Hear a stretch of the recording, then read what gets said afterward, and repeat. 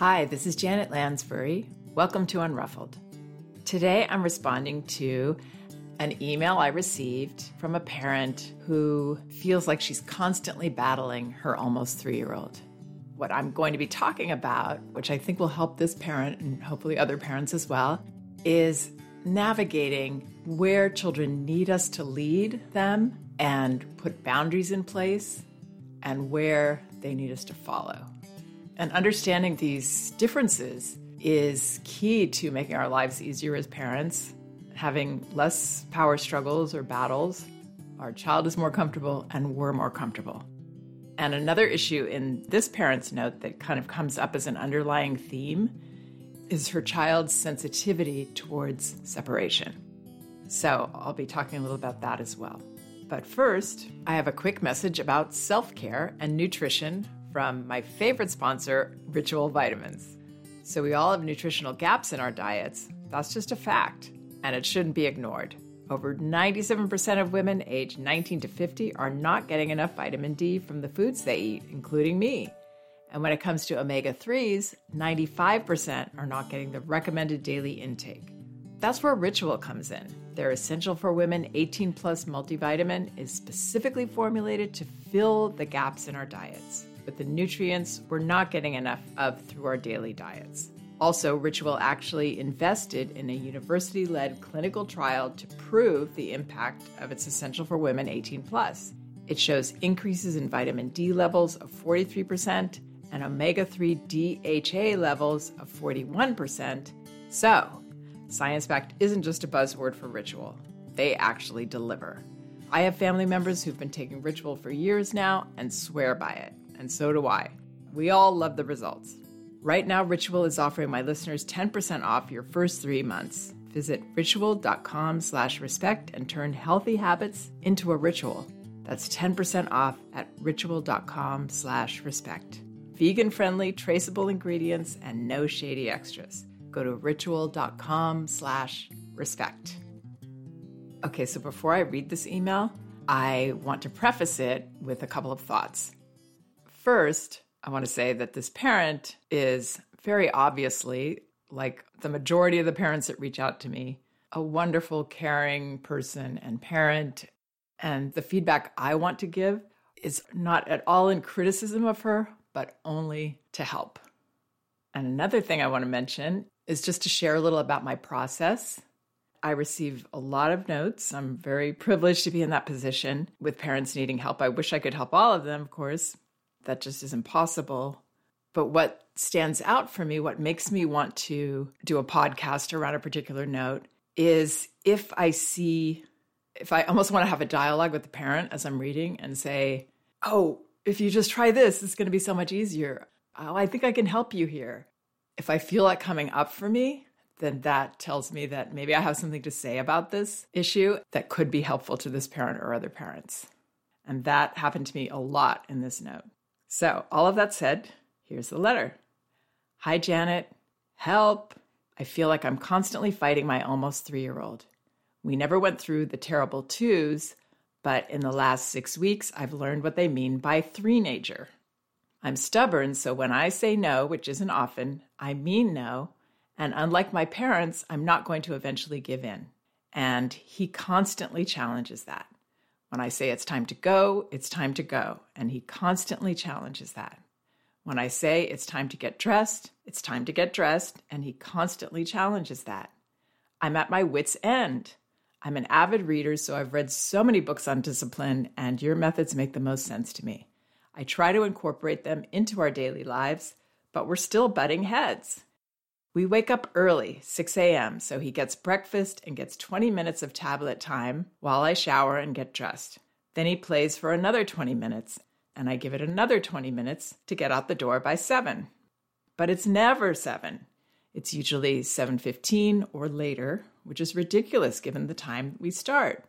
I've started giving just the FYI notice. Train is leaving for school in 10 minutes, and he'll negotiate. Mama, say Alexa 4 more minutes. So I'll give him the 4 more minutes, and then I'll ask him if he wants to walk to the changing table or be carried, and he'll run and hide. And then I have to chase him around the house every single day. Then we finally get him dressed, and it's, do you want to go climb into your car seat, or do you want me to help you in? And he'll run into the garage and hide. I don't even open the garage door until he's buckled in anymore, because he'd be halfway down the street if I did. In the rare instance he does get in the car without being forced, he'll bypass his car seat and run around the car, running from door to door as I get more and more frustrated every single day. Before we leave the house, I'll give him hugs and kisses and then another round or two and tell him to have a good day, and I'll see him after school. We have to do this before we leave as they pick him up directly out of the car at school. But in the last couple of weeks, he started fighting the hugs and kisses. So I'll go get in the car, and then he'll cry that he didn't get them, and then when I go to give them, he'll fight them again. This could happen 3 or 4 or more times and put us really behind schedule. But I don't ever not go back for those hugs, kisses, because I don't want him to think I don't want them. Needless to say, by the time I drop him off at school by 7:15, 7:30, I'm exhausted and in a terrible mood. We have a few struggles at night, but not near as many, and I have to wonder if it's because he knows we're going to be separated while he's at school. He'll even say things like, "Mama, you came back," most days when I pick him up, like he's surprised I came back. Yesterday, I heard him having a conversation with his stuffed monkey, and he told him, "See, I came back." How can I make him feel secure in that? Another issue we have is around potty learning. He's shown interest since right before his 2nd birthday, but he's had so many adjustments to make since then that we've struggled with consistency. He turned 2 in March. In April, he went back to school part-time after being with his nanny full-time for 8 months. In December, our nanny moved away, and in January, he went back to school full-time. And now that I'm writing this, I have to wonder if some of the behavior issues are because we don't have our nanny anymore, even part-time. With potty learning, he won't even try anymore. I ask him if he wants the diaper or the underwear, and he'll say underwear and then proceed to go hide and poop in his underwear. He knows he's doing it. He could just as easily go to the potty. What gives? He does the same thing at school, though he has fewer accidents because they put him on the potty on a schedule with the rest of his friends. I adopted my son as an infant as a single mom. I know very little about his family history, but I did meet his dad briefly. He had such a great spirit and a great dimpled smile that my son inherited. But it seems he also had a troubled childhood, and from the few minutes we spoke, I picked up that he constantly fought authority because he was strictly disciplined and never challenged mentally. My son is smart. He has been since he was little. And it's not just me, the social worker who did our home studies picked up on it when he was an infant, and his teachers tell me now. And he's also got a lot of spunk and a ton of spirit, and so much energy. I try to give him everything I can to foster his intelligence. We read books together every night, we tell stories, we draw pictures and practice writing letters. If he shows interest in anything, I probably go overboard and provide it all. It's important to me that I help him achieve his potential, especially as an adoptive mom. Oh, and also somewhere in the back of my mind, I'm thinking, if I can help bring out his full potential, give him opportunities, then maybe he won't fight me/authority when he's older. We spend a lot of time together. It's just me and him after all. And we have our little routine. I pick him up from school. He'll play in the playroom or with our kitties while I fix our dinner, then bath, then we play for a little while and read books, and then off to bed. He'll often ask me to sleep in his bed for a while, or he'll ask to sleep in my bed, and I often let him. But generally, our evening routine is fairly uneventful. All this to say, I don't know what else to do to reassure him and make things a little less challenging. Help! Thank you so much for taking the time to read this novel. Okay, so there are a lot of great details here. So many universal ideas that parents share with me that they have problems with. So I'm excited to go over this. The first thing I want to say is going to sound so nitpicky, I know, or fuddy-duddy, or something else negative, but I have to say it. I don't think this parent or any parent helps themselves by using words like terrible twos, although she said she never went through terrible twos. She said she's learned what they mean by three-nager. And these are terms that, while harmless in themselves, put images in our mind that are going to mislead us and make us feel more in a power struggle with our child than we need to be. Because we're seeing young children as this other. We hear people talk about taming tantrums and taming toddlers as if they're animals and just these wild beasts. And Three-nager is seeing a tiny little guy who's not even 3 as a teenager with that maturity, with that attitude. I mean, even teenagers underneath the swagger are just sweet, vulnerable kids underneath it all. But this guy is just an innocent, tiny little boy doing exactly what he's supposed to do at this age, and exactly what every parent should, on some level, welcome children to do, because it's a great sign. Reading later in this note that he's adopted, he's so comfortable with this mother that he's pushing back, being more his own person, showing his autonomy and his will. And what he wants is different than what his mother wants. This is exactly what toddlers need to do to individuate and develop more of their independence and autonomy. But of course, they always want it on their terms, not when we want to separate, but they want to be the ones to push us away. And that's how it's supposed to be. So seeing that for what it is will help our heart to go out to this child and to want to help him in the areas where he gets stuck and is struggling, but not see him as this scarier, older person than he is. He's very immature emotionally, as he should be at this age. So getting off that soapbox, then she talks about how he's constantly challenging her when she says no.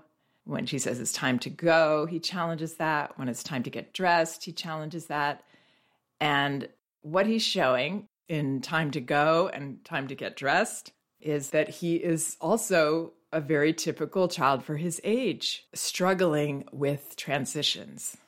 I talk a lot about that on my podcast because it will help us so much as parents if we can know that transitions are a big, big challenge for young children.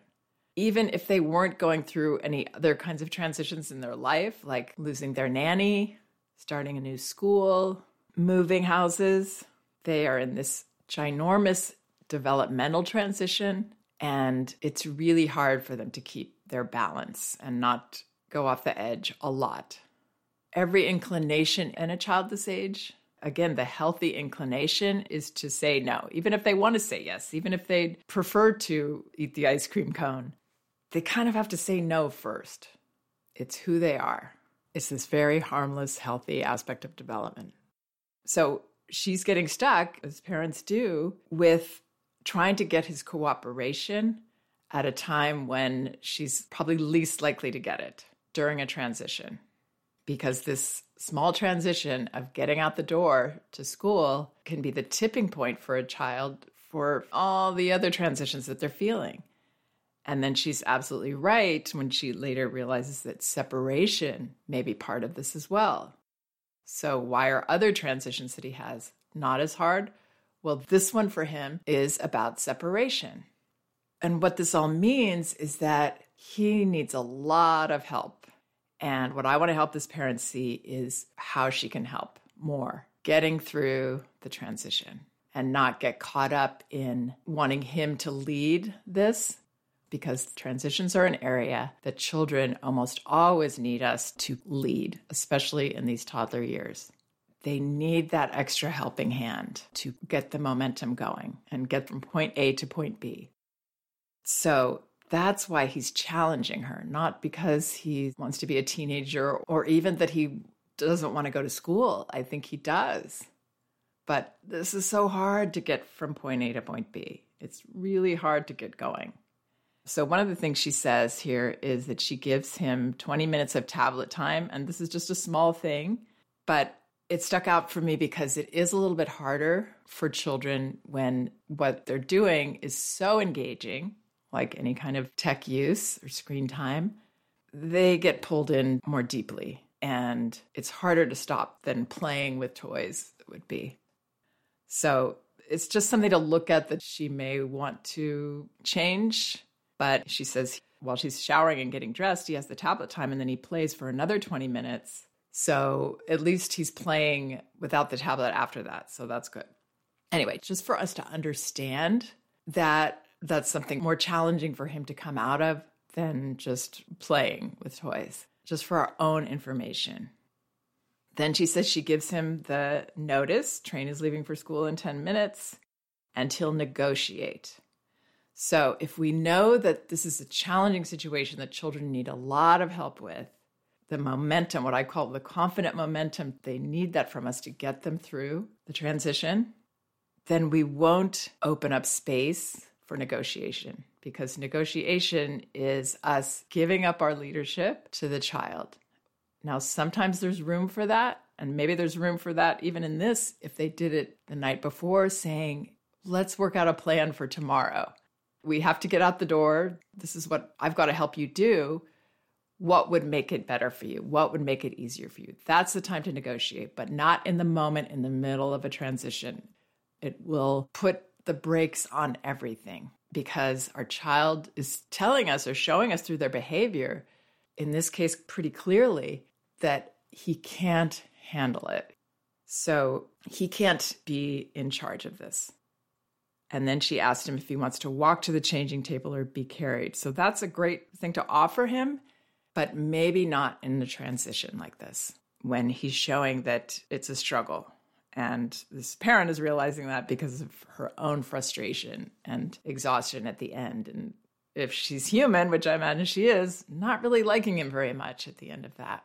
We don't want to put ourselves in that position if possible. And the way to do that is to see transitions for what they are, big challenges, and not be afraid on her end to be the bad guy who's not going to negotiate. We do that with love and a smile, and we're not angry, but we're not going to let him negotiate. Maybe ask him if he wants to climb in the car, but if we see the slightest pause, we're already ready to be on that, to just give him a little helping hand. You know what I'm going to do at this time?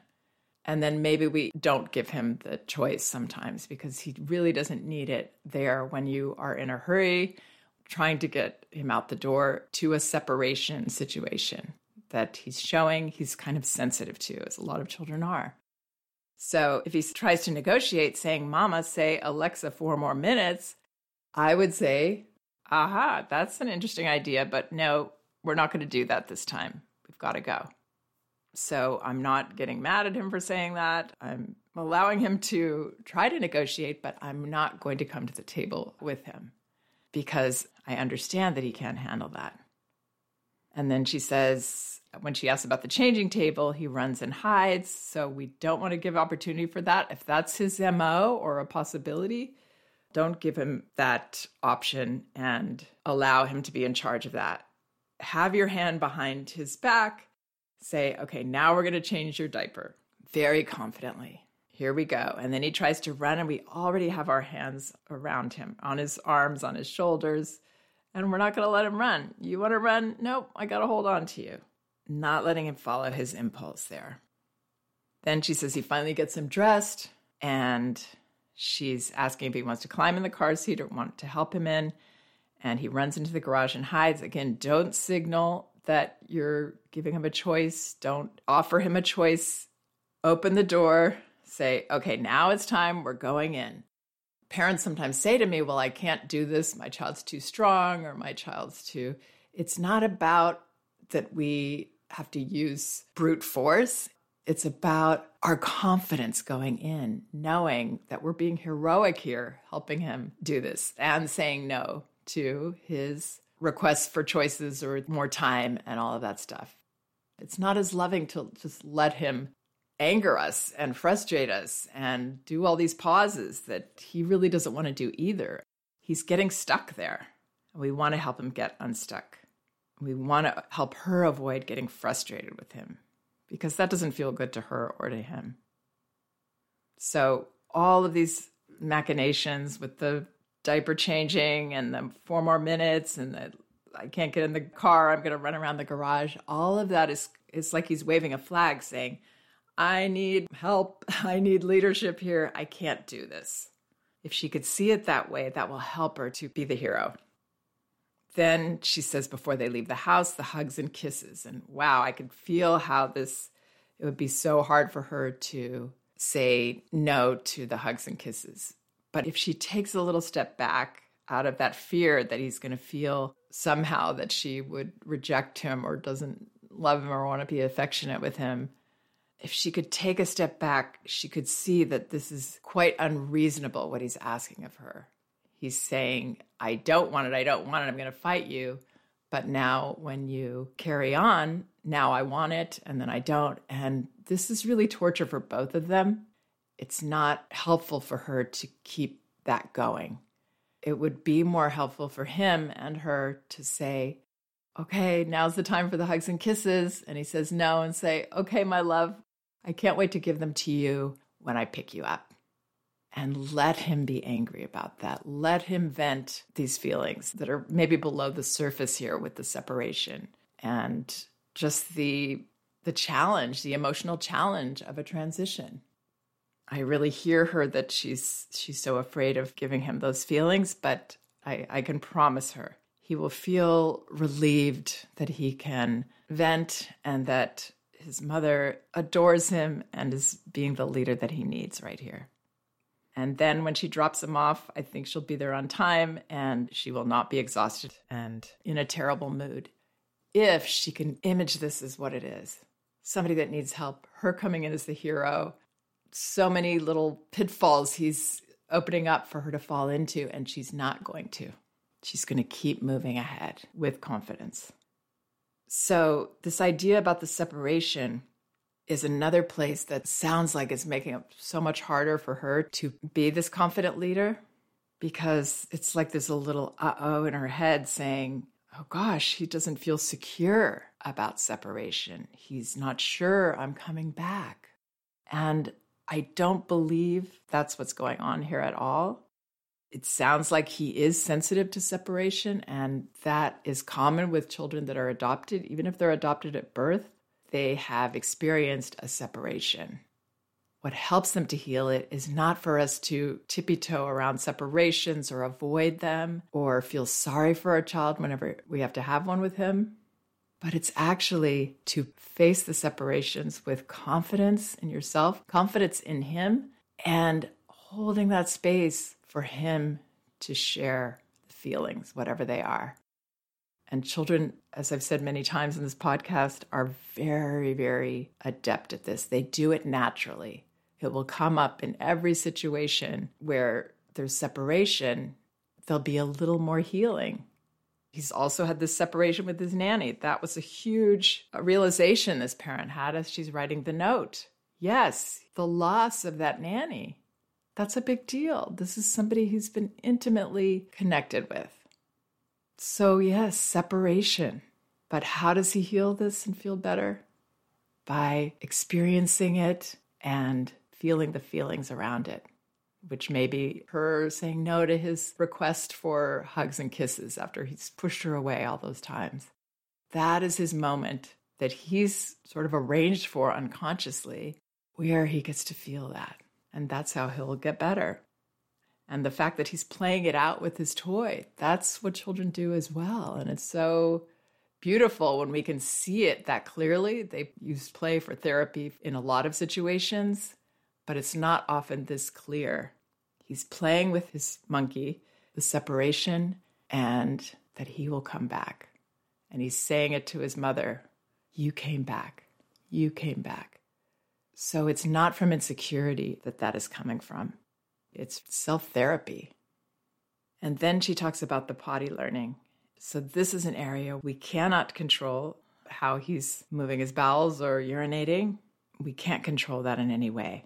And we can't lead that. That's a place that children need to lead. But children still need boundaries, even in these areas that they need to lead. And the boundary he needs is for his mother to see him, see where he is right now, and not give him that option of underwear, because she's the adult able to see that he's not ready for that right now. Too many transitions happening. He's processing a lot of stuff. He can't do this right now. He will soon. But I wouldn't make that another area of frustration for both of you, because that will only make it harder for him and for her. So he won't even try anymore. Right. Just trust that. You could still ask him sometimes if he wants to go. And then if he says no, let it go. Accept his answer. Let it be. This will pass. He's in a bit of a grieving mode here with the nanny, maybe, and the other changes, going back to school full time. As his parent notices, he's thriving in school, but he's just got a lot of feelings about it. And that's okay. It's healthy that he's sharing them, and sharing them with his mother, who he totally trusts and is obviously very bonded with.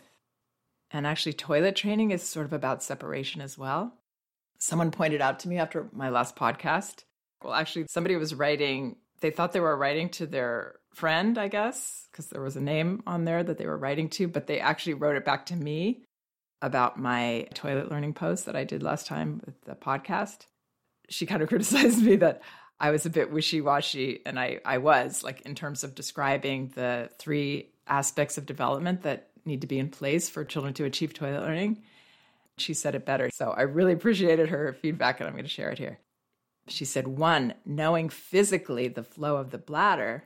2, emotional, knowing that she is going to feel separation from her insides go down the toilet. And she put an exclamation point. And then 3, cognitive understanding of how they are all interwoven. So she said it better. Those 3 aspects of development that are needed. But interestingly, the emotional part is separation. So again, this separation theme, he's really working on this, it sounds like. And that's just so healthy. And all these pieces will fall into place when he's allowed to process the feelings. I love what this mom shared about meeting her adopted son's birth father. And I just want to help her see that the part about him constantly fighting authority, she even says it was because he was strictly disciplined and never challenged mentally. So these issues were the result of his upbringing, not innate traits that he has.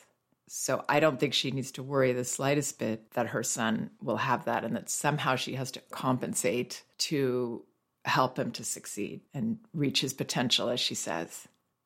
I believe that she can trust that he's got all he needs in her, a nurturing relationship, and that she can trust him to let her know what he wants to work on in terms of books and drawing and eventually writing letters or reading, that he can lead those aspects. And she really can trust that he, like all children, knows what he's doing better than anybody in terms of his learning. And that the best we can do is believe in him, enrich him in the ways that he requests, not push him into things that maybe we think he should be doing or want him to be doing. Really following him there with all the trust in the world that he's got everything he needs with his relationship with his mother. And then her last question is, I don't know what else to do to reassure him and make things a little less challenging. Help? I hope some of these ideas that I've shared will reassure her that he doesn't need reassuring. He just needs her honesty, her leadership when he can't be the one to do it, as in these transitions, and her love, which sounds like she has an abundance of for him. And when she takes on the leadership role, it will be a lot less challenging. I want her to believe in herself and allow him to share and experience the feelings that he needs to feel. I really hope some of this helps. And thank you again to this parent for trusting me and sending me her note, her novel. And please check out some of the other podcasts on my website. There's like 200 and something of them at this point. They're all indexed by subject and category, so you should be able to find whatever topic you might be interested in. And I have 2 books. They're available in paperback at Amazon: No Bad Kids, Toddler Discipline Without Shame, and Elevating Childcare, A Guide to Respectful Parenting. You can get them in ebook at Amazon, Apple, Google Play, or barnesandnoble.com, and in audio at audible.com. Actually, you can get a free audio copy of either book at Audible by following the link in the liner notes of this podcast. And if you would like to support this podcast, please consider leaving a review on iTunes. Thank you so much for listening and all your kind support. We can do this.